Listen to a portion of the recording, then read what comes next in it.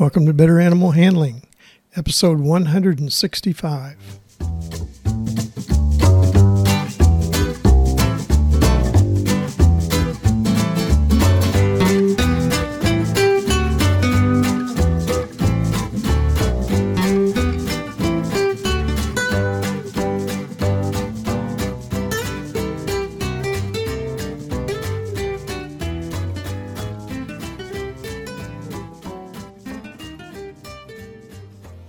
From the Center of Missouri, USA, I'm C.B. Chastain, your guide to better animal handling, and Abby, my cattle dog and uncontainable co-host. Say hi, Abby. Our goals are to improve your knowledge of why domestic animals, from Chihuahuas to Clydesdales, act as they do and how to better handle them safely and humanely. Today's episode is on national implications of California's sow housing law. Our topics for this week are sow confinement during gestation and nursing, California's Proposition 12, and transparency in handling animals' effect on handling methods.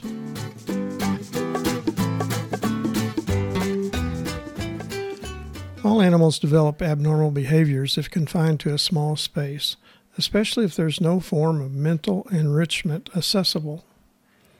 The abnormal behaviors are injurious to the confined animal and sometimes to other animals in the confined group. These are called stereotypic behaviors.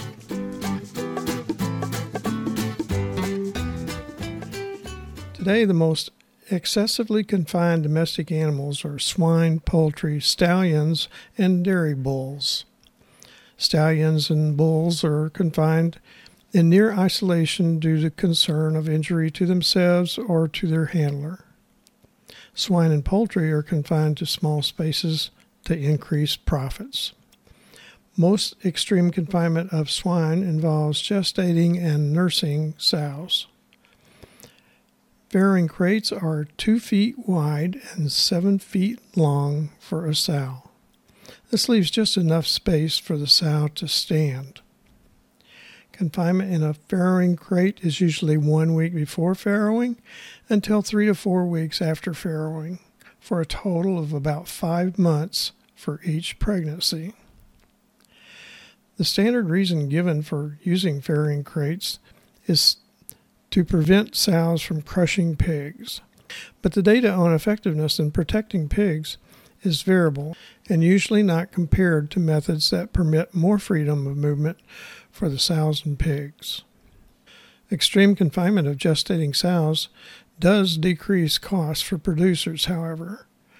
Stereotypic behaviors and other undesirable effects associated with farrowing crates are aggression, difficulty in maintaining a normal body temperature, bar biting, tongue rolling, and head weaving. The popularity of free-range egg production and sales has soared in the last decade. A major reason for this was the 2008 passage of Proposition 2 in California, which banned battery cages for layer hens and gestation crates for sows in California by 2015. This was followed by the passage of another ballot measure in 2010 banning the in-state sale of California sale of eggs from hens confined to battery cages, regardless of the state of origin. Another ballot initiative called Proposition 12 was passed in California, which bans the sale of pork products in California from producers in any state that does not provide at least 24 square feet for gestating and nursing sows. Proposition 12 has been challenged by other pork-producing states, including Missouri, who do not wish to require at least 24 square feet per sow. Proposition 12 was challenged in the Ninth Circuit Court of Appeals, and the appeal was rejected. The case is now before the Supreme Court. If Proposition 12 is upheld by the Supreme Court, pork producers in other states who wish to sell their products in California will have to provide at least 24 square feet for gestating sows. The California initiative banning battery cages for laying hens revolutionized the national egg production methods by educating the public to more humane care of chickens. Proposition 12 may do the same for pork products. Transparency is the key to humane animal handling. Market pressures are the most effective driving force for better livestock handling.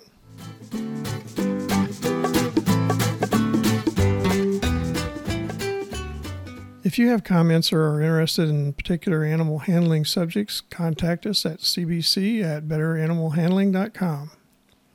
Now, let's recap the key points to remember from today's episode.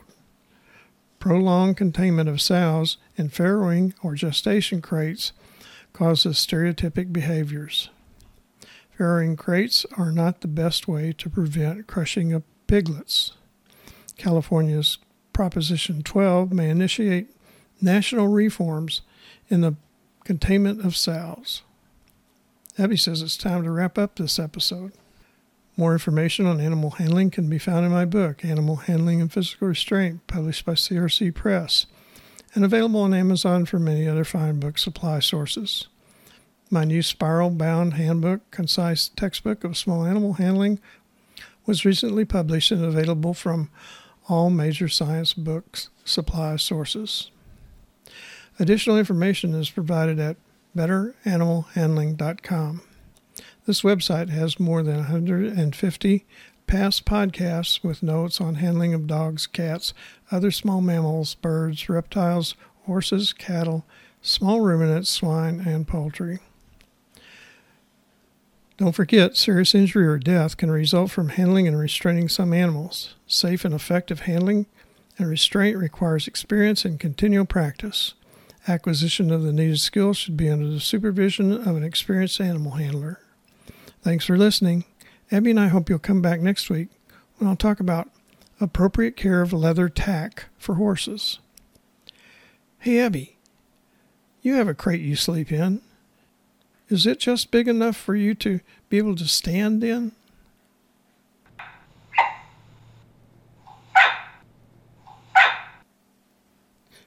She said the crate's maid's quarters might be.